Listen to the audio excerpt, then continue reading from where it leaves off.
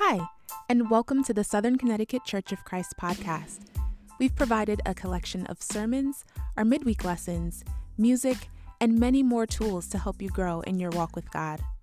We are living in an unprecedented and challenging time, but we invite you to listen in and be encouraged as we fight through this together. Be sure to subscribe and feel free to share this podcast with your friends and loved ones. Thanks for listening.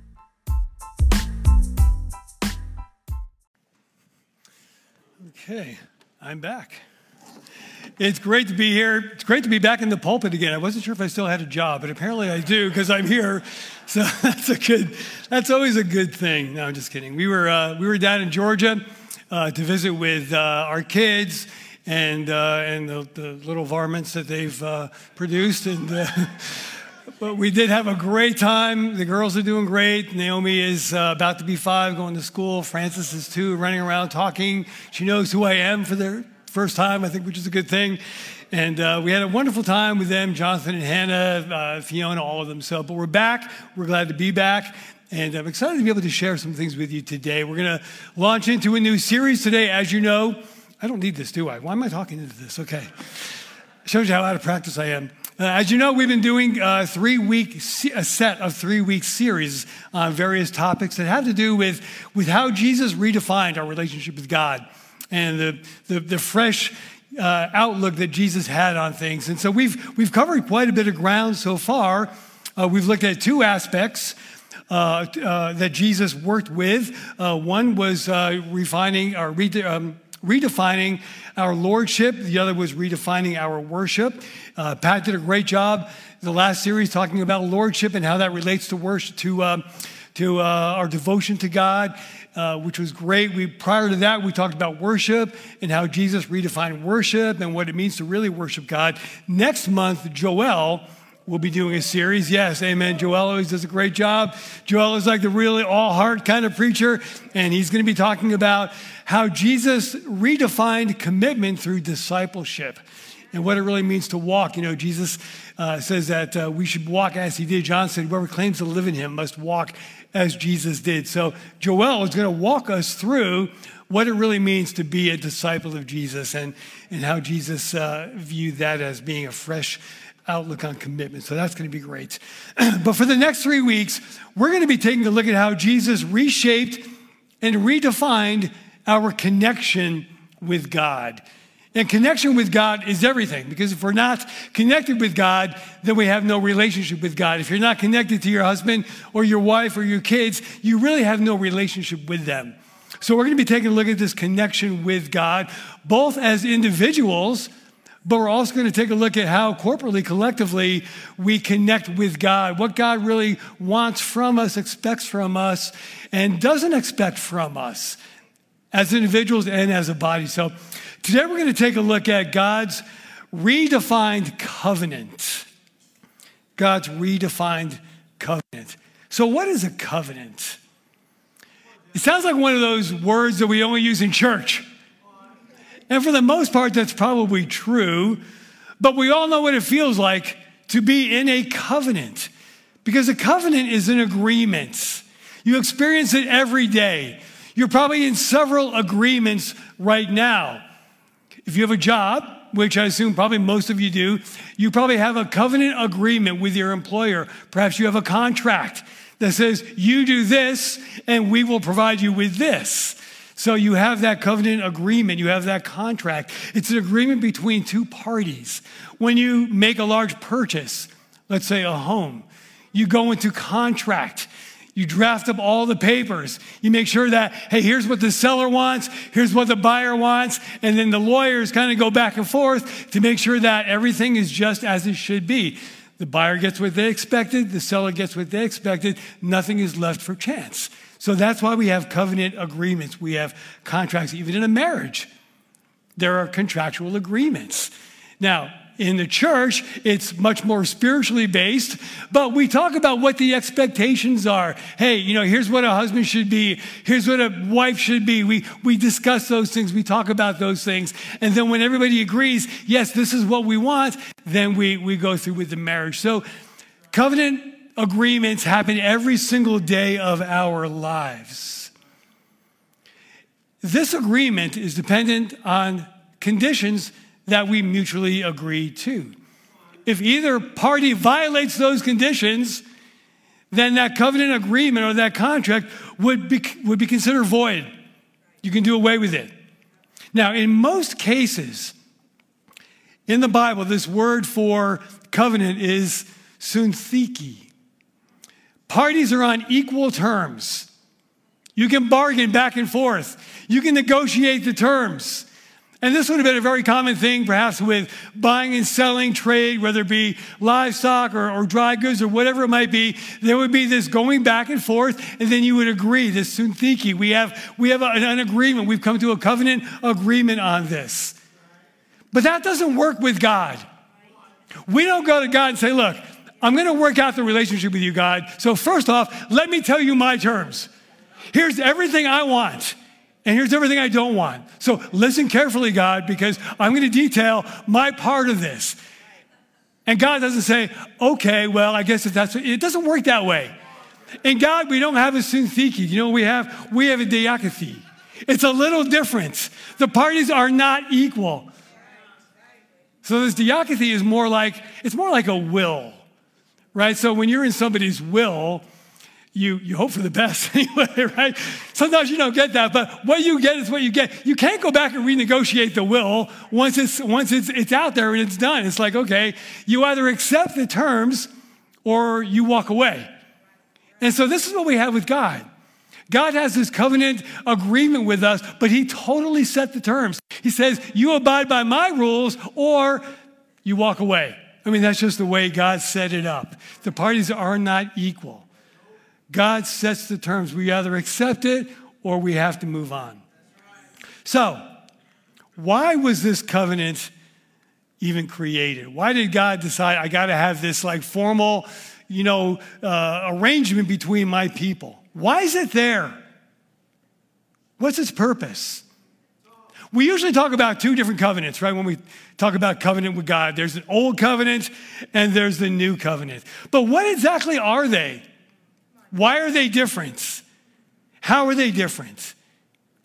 And why is that even important? I mean, can't we just follow Jesus as Lord, walk in the presence of God, come to church, and everything's good? Why do we need to talk about this old covenant agreement and now we have this new covenant agreement? Why can't we just praise God that we're here? Well, I guess the short answer is we can. I mean, we can certainly just say, let's not worry about what God did, how God did it, why God did it. Let's just say, amen, great to be here. Peace to you, brother, sister. Let's all, worship God and go home. And perhaps that would work for a lot of people. But I think understanding how we got here and appreciating what we have here and what God had to do to get us here is probably more apt to keep you here. When you appreciate why you're involved with something, don't you appreciate it more and you're more apt to stick with it? So that's why I think it's important that we understand what God did then, what God is doing now, and what God is going to be doing as we move forward. It's going to keep us here. So let's go back just a little bit, and then we're going to talk about what we have today. And then I'll explain to you in just a few minutes what we're going to be doing over the next couple of weeks. In the Old Testament, God actually made several covenants. God had a covenant with Adam and Eve. God made a covenant with Abraham. God made a covenant with David. But the one that is probably most important to us is the Mosaic covenant. It's a covenant that God made with Moses, because that really set the terms for what God's family would look like, what God's people would look like all together. And it's what brings us to where we are today. It's God looking at his people and saying, you know what?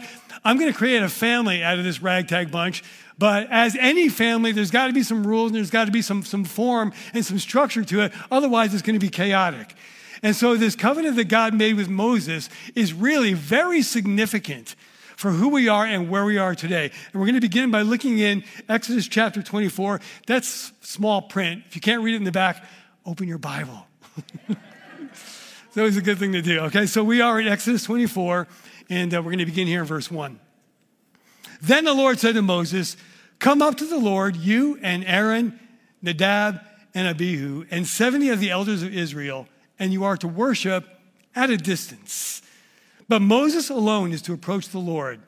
The others must not come near, and the people may not come up with him. When Moses went and told the people all the Lord's words and laws, they responded with one voice, "Everything the Lord has said, we will do." I wonder if they really understood what they were saying.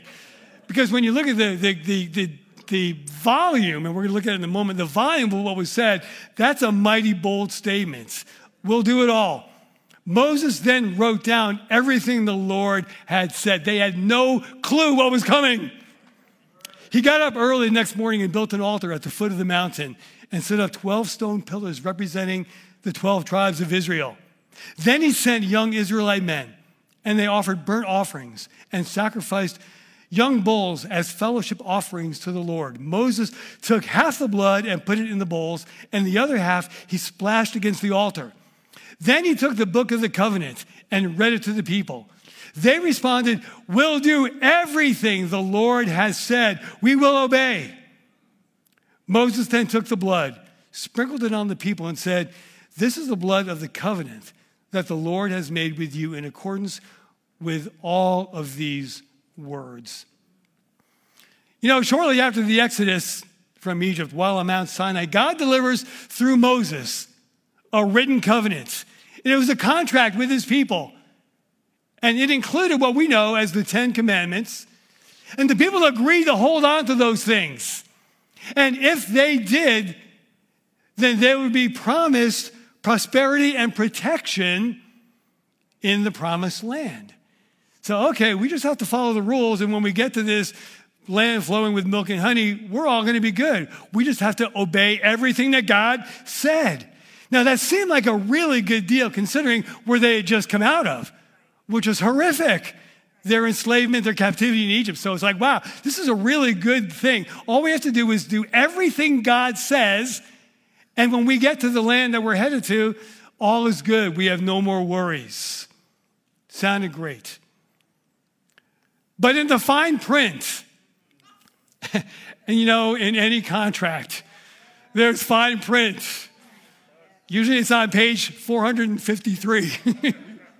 By then you're done. You're just ready to sign whatever. But way in the bottom is the fine print. Well, God had some fine print with his covenant agreement, this old covenant with his people. Because there in the fine print, there were laws covering every aspect of their behavior. Literally hundreds of dietary laws, dress codes, social rules, hygiene rules. I mean, it was endless. Endless. Why? I mean, why not just say, okay, look, just be good people, don't hurt anybody, worship me, and we're all good. I mean, why this just endless stream of things to do and not do, don't do, yes do, don't do, yes do? Why all this? They were living in a very, very pagan society. And it was, I mean, we think it's bad today. It was bad then. I don't know. I wasn't there, but I can't say it was any worse than what we have there. But when you read the Bible, you get a sense that it was pretty bad. They were in a very ungodly world. And so God's purpose was to protect them from that which would destroy them. And so if we just give them rules of everything to do and not do, then they'll be safe because they won't be doing the bad things, and hopefully they'll be doing the good things. The problem was there were 613 laws. Now, they didn't have like, size 11 font. So, these were like etched in whatever they were able to etch in, right? So, I mean, it was just volumes and volumes of laws and regulations that every good Jew was to follow if you were to be obedient with God. So how can you possibly, I mean, basically it's the book of Leviticus, read it through, but how, if you want to, how could you possibly hold on to 613 laws? Well, the answer is you can't. You can't. I mean, a lot of these people couldn't even read. How are they going to read 613 laws? I mean, it was insane. So what are we to do? Well, so when they realized that this just isn't going to really work very well, it began this practice of blood sacrifice to atone for the sins that you were going to make because you weren't going to hold on to the majority of these 613 rules and regulations. So they would bring an animal to the temple. The priest would offer a sacrifice on your behalf.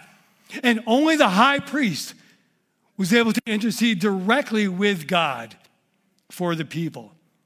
You could do none of this on your own. And you had to do this over and over and over again. It wasn't a one-time thing. I mean, it was just constantly like cycling through what I missed. Okay, try better for next week. I mean, it was just on and on and on. It was miserable. The sins were never done away with. The only thing this system did was make you aware of how bad you were messing up.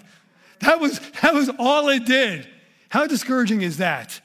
And because of this, you were never really brought into a personal presence with God.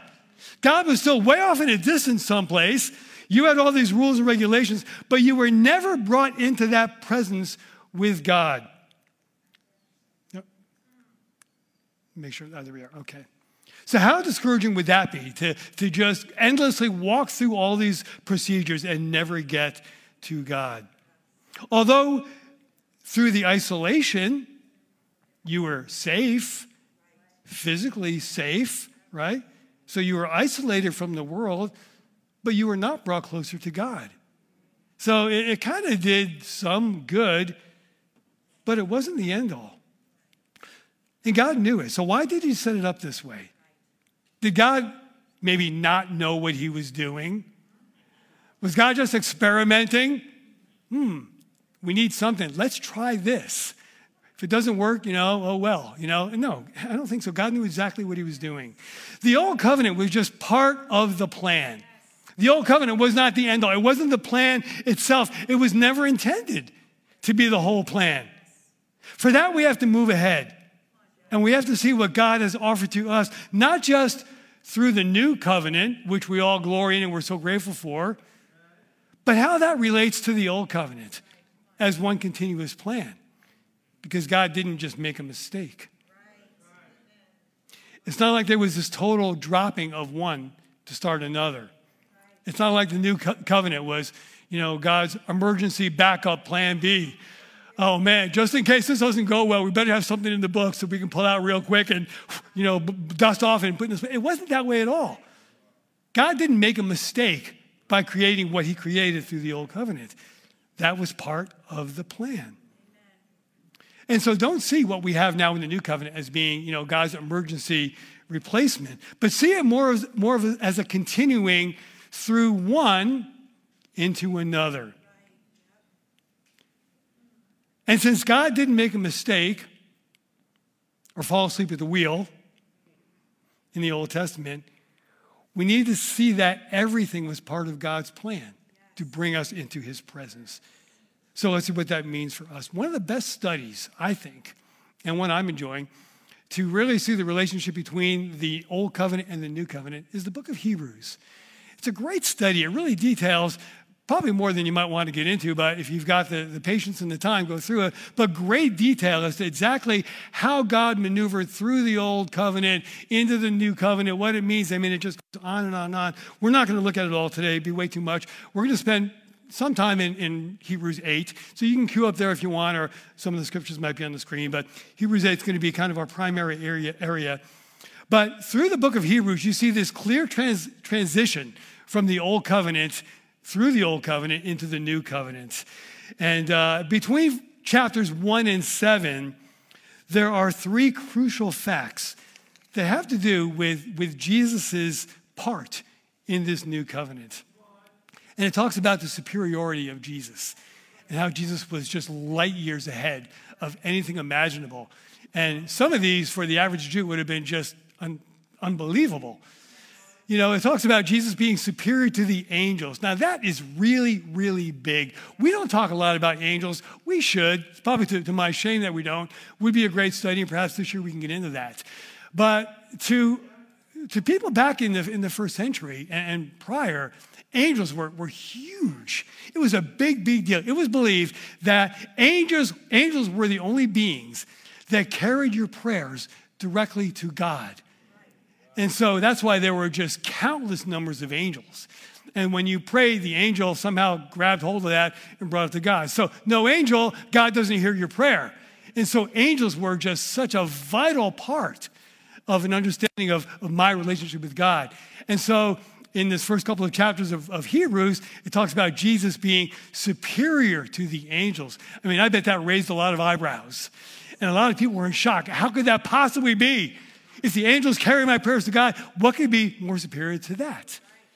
But then it goes on to talk about Jesus being superior to Moses. Now, that ruffled a few more feathers and raised a few more eyebrows. Because Moses was God's man. The one that God spoke directly to. God gave the 10 Commandments to Moses, gave the law to Moses. It would be hard, if not impossible, for any Jew to consider anybody superior to Moses. I mean, that's unimaginable. But Jesus was. And then he talks about him being superior to Aaron. Aaron was the first high priest. The high priest was the bridge. The high priest brought the voice of God to the people. Well, Jesus wasn't just the bridge. He was the voice of God. And so superior in all these really important ways. And one of the most important things about this new covenant, and that you see referred to quite a bit as we go through this, or as you go through the book of Hebrews if you do, is that it was better. It was a better covenant, better plan, better promises, better idea. Couldn't have a better outcome. Just better. More than a bridge. It was a direct connection. So look at Hebrews chapter 7 right here. And then we'll get to 8 here in just a moment. But in chapter 7, verse 18, you get a little bit of a preview. He talks about Melchizedek. Go back, look at that on your own. But it gives a little bit of a preview of just what we mean by this is a better covenant. The former regulation, which is that old covenant, is set aside because it was weak and useless. For the law made nothing perfect, and a better hope is introduced by which we draw near to God. That's such an important part of this whole thing, being drawn near to God. The old covenant did not draw you near to God. It made God known to you, but there was none of this sense of nearness. That's what we have now. And it was not without an oath. Others became priests without an oath. But he became a priest with an oath when God said to him, "The Lord has sworn he will not change his mind. You're a priest forever." Because of this oath, Jesus has become the guarantor of a better covenant. We all appreciate better, right? Don't you like it when things are better? We were traveling back from Georgia on Wednesday night, and we visited some friends, Mike and Mary Shapiro, in North Carolina. And so from where they are, the better route, or so we thought, to come back to Connecticut was 95. I despise 95. I barely want to take 95 from Bridgeport to Stanford. Forget about, North Carolina to Connecticut. And I'm like, all right. So the GPS says, let's go ahead and give it a shot. So we were sailing along pretty well. Everything's fine. Get into Maryland and, it begins to slow down. And I'm seeing all these emergency vehicles first go past me on the southbound side and then eventually passing me on the northbound, which means they're going down, circling, and coming up, which meant only one thing. There's something really big up ahead. And so we're plodding along, and praise God, the GPS alerted me that this is not the way to go, and alerted me to a better route, a better way. So we veered off, and I don't even know where we were. We were just following the little arrow, but we were someplace, and eventually we reconnected with 95 again, but at least it was a little bit better. But I appreciated that because you know what? I found a better way. I wasn't stuck. The new covenant is your better way. You're not stuck. You're not stuck. What Jesus brought to the table was a better way. Well, how much better? Why is it better for us? Look over in chapter 8 now. This is my favorite chapter of this whole covenant thing. We're going to break it up into two parts here. So beginning of verse 1. Why is it better for us? Now, the main point of what we're saying is this. See, the really cool thing about the book of Hebrews is that it must have been written by a scholar, of which I am not. But I appreciate things that are written by scholars because it's like going on, and then it kind of says, okay, look, what we're really trying to say is this. And he just boils it down, and I always appreciate it when people do that for me. The main point of what we're saying is this. We do have such a high priest who sat down at the right hand of the throne of the majesty in heaven, and who serves in the sanctuary, the true tabernacle, set up by the Lord, not by a mere human being. Every high priest is appointed to offer both gifts and sacrifices. And so it was necessary for this one also to have something to offer. If he were on earth, he would not be a priest, for there are already priests who offer the gifts prescribed by the law. They serve in a sanctuary that is a copy and shadow of what's in heaven. And this is why Moses was warned when he was about to build the tabernacle. See to it that you make everything according to the pattern shown to you on the mountain. Right, so this was a see to it. He said, make sure that it's done just right. Okay, that's where we just were. I'm sorry, I missed my cue to give you the scripture, but you heard it anyway. Okay, so when God set up the worship under the old covenant, it was very detailed and very specific. Those 10 commandments, those 613 laws, were all channeled through just a few people. It's like you weren't on your own to just say, I'm going to worship God. It was channeled through only a few people in a very well-defined structure. The tabernacle, the sanctuary. And God gave Moses plans, and he told him exactly how to build it. But it was a copy. It was a shadow of the kingdom of heaven. It wasn't the real thing. And your whole relationship with God depended on these things and these few people that you were channeling everything through. Now, prior to Jesus, I must have a weak battery. Okay. Prior to Jesus, if you wanted a relationship with Jehovah God, that was how you did it. You had no choice, either as a Jew or a convert to Judaism. Either way, these are the rules. The problem is that things don't last and people can be flawed.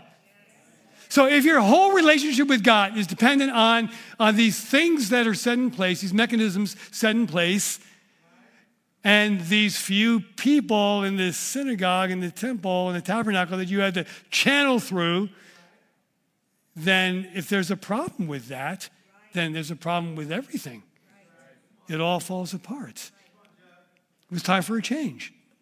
Time for something better. Time for some new promises. Jesus wasn't the copy. And Jesus was not the shadow of things to come in the future. Jesus and the church of which we are a part of in the new covenant, that's the real thing in real time. We are in right now what God had always wanted from the start, but didn't work out. He had to develop the plan, and here we are. Now, let's look a little further in verse 6. Okay, there we are. That's really small. If you can't read that, just follow along in your Bible. I had to to get it in there. Anyway, but in fact, so this is verse 6 of Hebrews 8, but in fact, the ministry Jesus has received is as superior to theirs as the covenant of which he's the mediator is superior to the old one, since the new covenant is established on better promises. For there had been nothing wrong with that first covenant, no place would have been sought for another. But God found fault with the people and said, now again, keep in mind, it wasn't that God was at fault, right? God found fault with the people. The days are coming, declares the Lord, when I will make a new covenant with the people of Israel and with the people of Judah. And it will not be like the covenant I made with their ancestors when I took them by the hand to lead them out of Egypt, because they did not remain faithful to my covenant, and I turned away from them, declares the Lord. This is the covenant I will establish with the people of Israel after that time, declares the Lord. I'll put my laws in their minds, and write them on their hearts. I'll be their God. They'll be my people. And no longer will they teach their neighbor or say to one another, know the Lord, because they'll all know me, from the least of them to the greatest. For I will forgive their wickedness, and I'll remember their sins no more. By calling this covenant new, he has made the first one obsolete, and what is obsolete and outdated will soon disappear. Now, we said earlier, and rightfully so, that God did not make a mistake when he created the old covenant. The new covenant wasn't some plan B. So where does it fit in? Well, it's interesting because the Hebrew writer quotes Jeremiah chapter 31, verses 31 through 34, which obviously is way before Jesus, right? And it indicates to us that God knew this was coming, that God had this plan all along. So this little section of Jeremiah 31 is quoted as the answer as to where it fits in. There are three very distinct characteristics of the new covenant that we clearly only have in Christ. And when we appreciate how important they are and how valuable they are, then I believe it adds a lot of value to our relationship with Christ. This is what God designed from the start. This is the reality. Let me share what they are right now. By the way, there isn't a separate communion message after this. So if you're wondering, like, wow, no, you're going to have a communion right after this, and hopefully it'll all tie in and make a lot of sense. That's the goal anyway. So here's the three things that really pop out to me when I look at this new covenant versus old, and the things that really Jesus only can bring to the table. The new covenant is written on our hearts and our minds.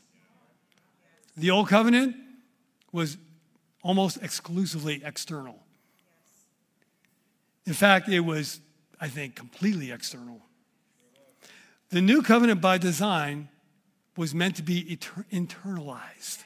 And you know, when there are things that are internalized, don't they make a lot more sense to you? Do you remember when you were in school and maybe you took certain classes that you hated, right? There were certain classes that were like, man, why am I even in here? My daughter just said that when we were down in Georgia. I was like, oh, I don't know why I have to take this. You know, there's these certain classes that you take, and you just go there because you got to go there, and you take all the notes and you read all the material and you take the test, but all the data, all the information was just right in your head. And that, for the most part, that's what the old covenant was. It was just all in their heads. It was all that list of do's and don'ts.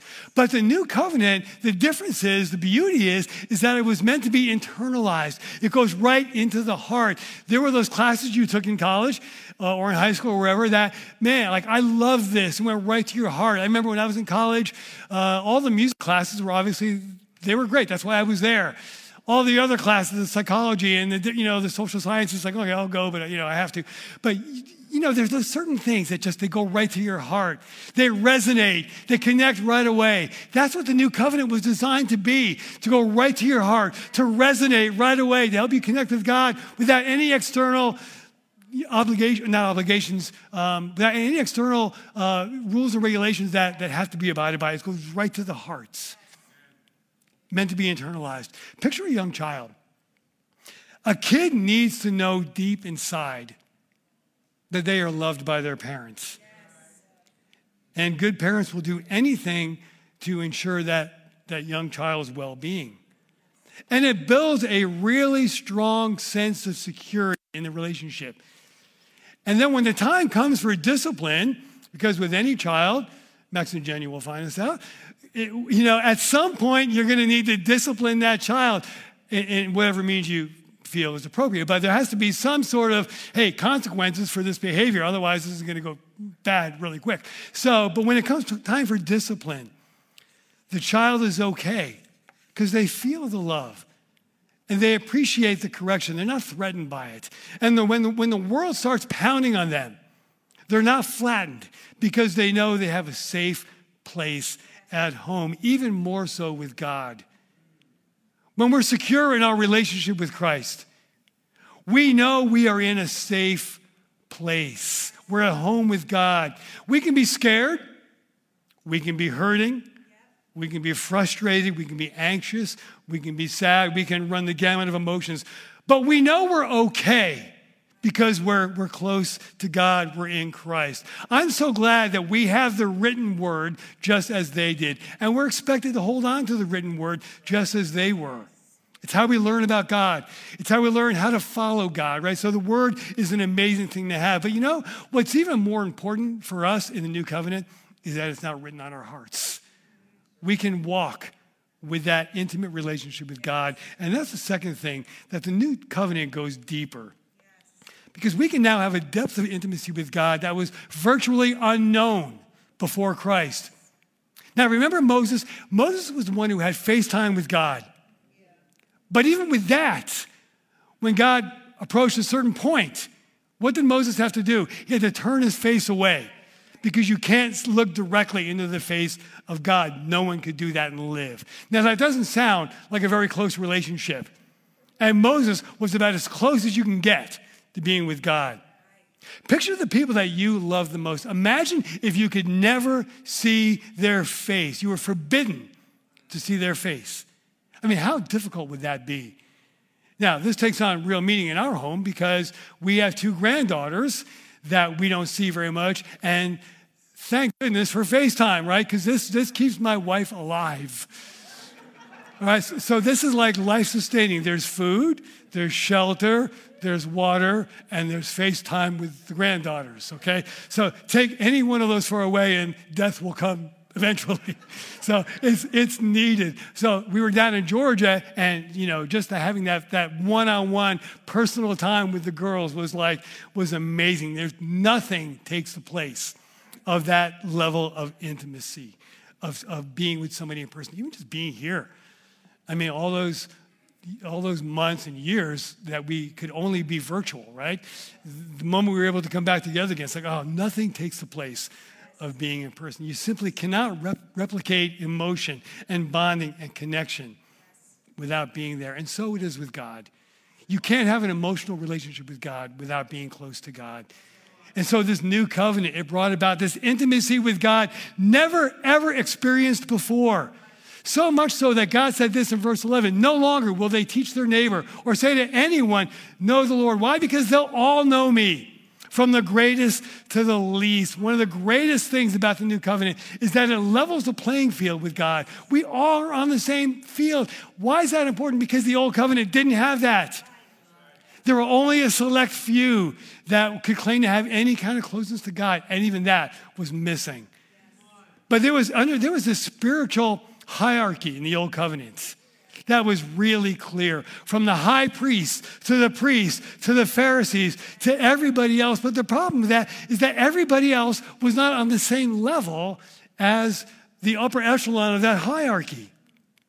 The average Jew on the street was despised and looked down upon by the upper echelons of the spiritual hierarchy. They were looked upon as that you're not even close to being a good Jew. And so there was this enmity, this considerable enmity between those two classes.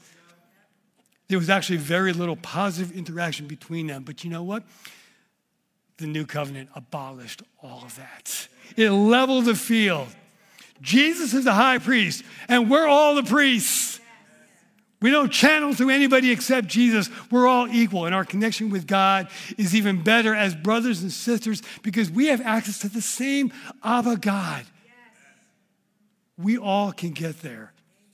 If you don't have that intimacy, it's on you. It's up to you to develop it. And then lastly, the new covenant means complete forgiveness. So much so that God not only forgives, but he no longer remembers our sin. He forgets our sin. Could you imagine that? Two of the most powerful human actions are forgiveness and unforgiveness. One destroys a relationship, the other restores it. We've all been sinned against, but it's what we do next that will make or break the relationship. Will I forgive completely and find enough refreshment in my soul to truly, honestly let go, move on, and rebuild? Or will I hang on to the resentment and the bitterness and let the relationship stay in ruins. It's your choice. And you have to make that choice. In his book, Peacemakers, author Ken Sande identifies 4 promises that we will make if we forgive completely. He says, I will not dwell on this incident. So you will truly wash your hands of it, let it go, and it's done. I will not bring up this incident again and use it against you, which so often we do. We don't really forgive completely sometimes, and there's like this little fragment waiting for the right trigger. And when that trigger happens, boom, it's right there in the forefront again. But true forgiveness says, no, there's not even going to be a fragment left for me to bring up and hold against you. I will not talk to others about this incident. Because what does that do? It just perpetuates it. It keeps it going. And I will not let this incident stand between us or hinder our personal relationship. So God modeled this for us through Christ, and it's what the cross is all about. Our sin is not only forgiven at the cross, but it's forgotten. Imagine if we did that every time we were sinned against.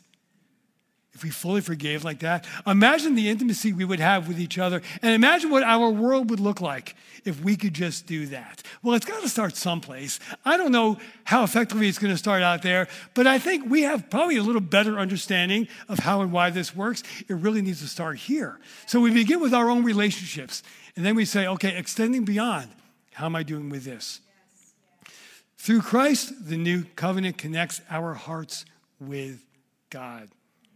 We have this intimacy with God. It's an amazing thing. Next week, we're going to take a look at freedom in Christ and how that comes out of all this. But what we're going to do right now is take our communion together. And hopefully you're beginning to see the progression from the old covenant through the new covenant. And it will make this communion time that we have a little clearer and a little bit more meaningful. And I'm going to close with a section of Hebrews 9. Then we're going to pray, and we're going to take our communion. This is Hebrews 9, beginning in verse 11. But when Christ came as high priest of the good things that are now already here, he went through the greater and more perfect tabernacle that is not made with human hands. Well, that's to say, is not part of this creation. And he did not enter by the means of the blood of goats or calves, but he entered the most holy place once for all by his own blood, thus obtaining eternal redemption. The blood of goats and bulls and the ashes of a heifer sprinkled on those who are ceremonially unclean sanctify them so that they are outwardly clean. How much more then will the blood of Christ, who through the eternal Spirit offered himself unblemished to God, cleanse our consciences from acts that lead to death, so that we may serve the living God. For this reason, Christ is the mediator of a new covenant, and those who are called may receive the promised eternal inheritance, now that he's died as a ransom to set them free from the sins committed under the first covenant. In the case of a will, it's necessary to prove the death of the one who made it, because a will is enforced only when somebody has died. It never takes effect while the one who made it is still living. This is why even the first covenant was not put into effect without blood. When Moses had proclaimed every command of the law to all the people, he took the blood of the calves and together with water, scarlet wool, branches of hyssop, sprinkled the scroll on all the people. And he said, this is the blood of the covenant which God has commanded you to keep. In the same way, he sprinkled with the blood both the tabernacle and everything used in its ceremonies. In fact, the law requires that nearly everything be cleansed with blood. And without the shedding of blood, there's no forgiveness. It was necessary then for the copies of the heavenly things to be purified with these sacrifices, but the heavenly things themselves with better sacrifices than these. For Christ did not enter a sanctuary made with human hands. That was only a copy of the true one. He entered heaven itself, now to appear to us in God's presence. Nor did he enter heaven to offer himself again and again, the way the high priest enters the most holy place every year with the blood of is not his own. Otherwise, Christ would have to suffer many times since the creation of the world. But he's appeared once for all at the culmination of the ages to do away with sin by the sacrifice of himself. And just as people are destined to die once, and after that to face judgment, so Christ was sacrificed once to take away the sins of many, and he will appear a second time, not to bear sin, but to bring salvation to those who are waiting for him. Let's go to God in prayer. Father, we love you so much. We thank you for what we have, for all that you have created and worked and reworked. And I don't know how you do things, whether you fret over things or you sweat over things, or I just know that you love us. You have us so much on your heart, and you've created for us. You've chosen us to be able to live in Christ and to be able to enjoy a direct relationship with you. Father, that we have unfettered access to you. We had limitless access to you. And that could only happen through Christ. That we have complete forgiveness of our sins. Not just an acknowledgement that we are sinners, but we have true forgiveness of our sins. And all that through the blood of Christ. So, Father, as we take this communion now, we thank you so much for the bread that represents the body, for the drink that represents the blood. And I pray that, Father, we take that with a greater sense of appreciation of exactly what we now have in Christ. And that will inspire and motivate us every day. We love you. We pray these things in Jesus' name. Amen.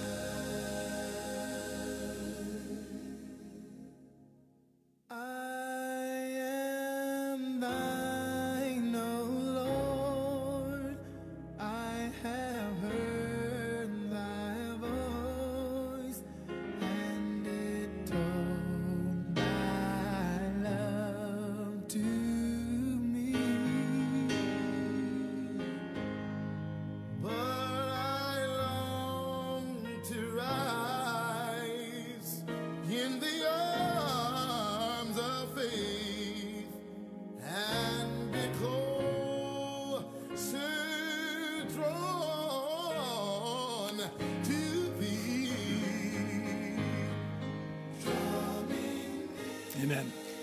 Kobe, thanks for putting the slide up. I just wanted to remind us all about our contribution and to please be consistent with our giving. I know we do it all electronically now, and so it's something that maybe you do it today, maybe you do it some other time during the week, but it's really important that we continue to sacrifice and we give for the well-being of our church.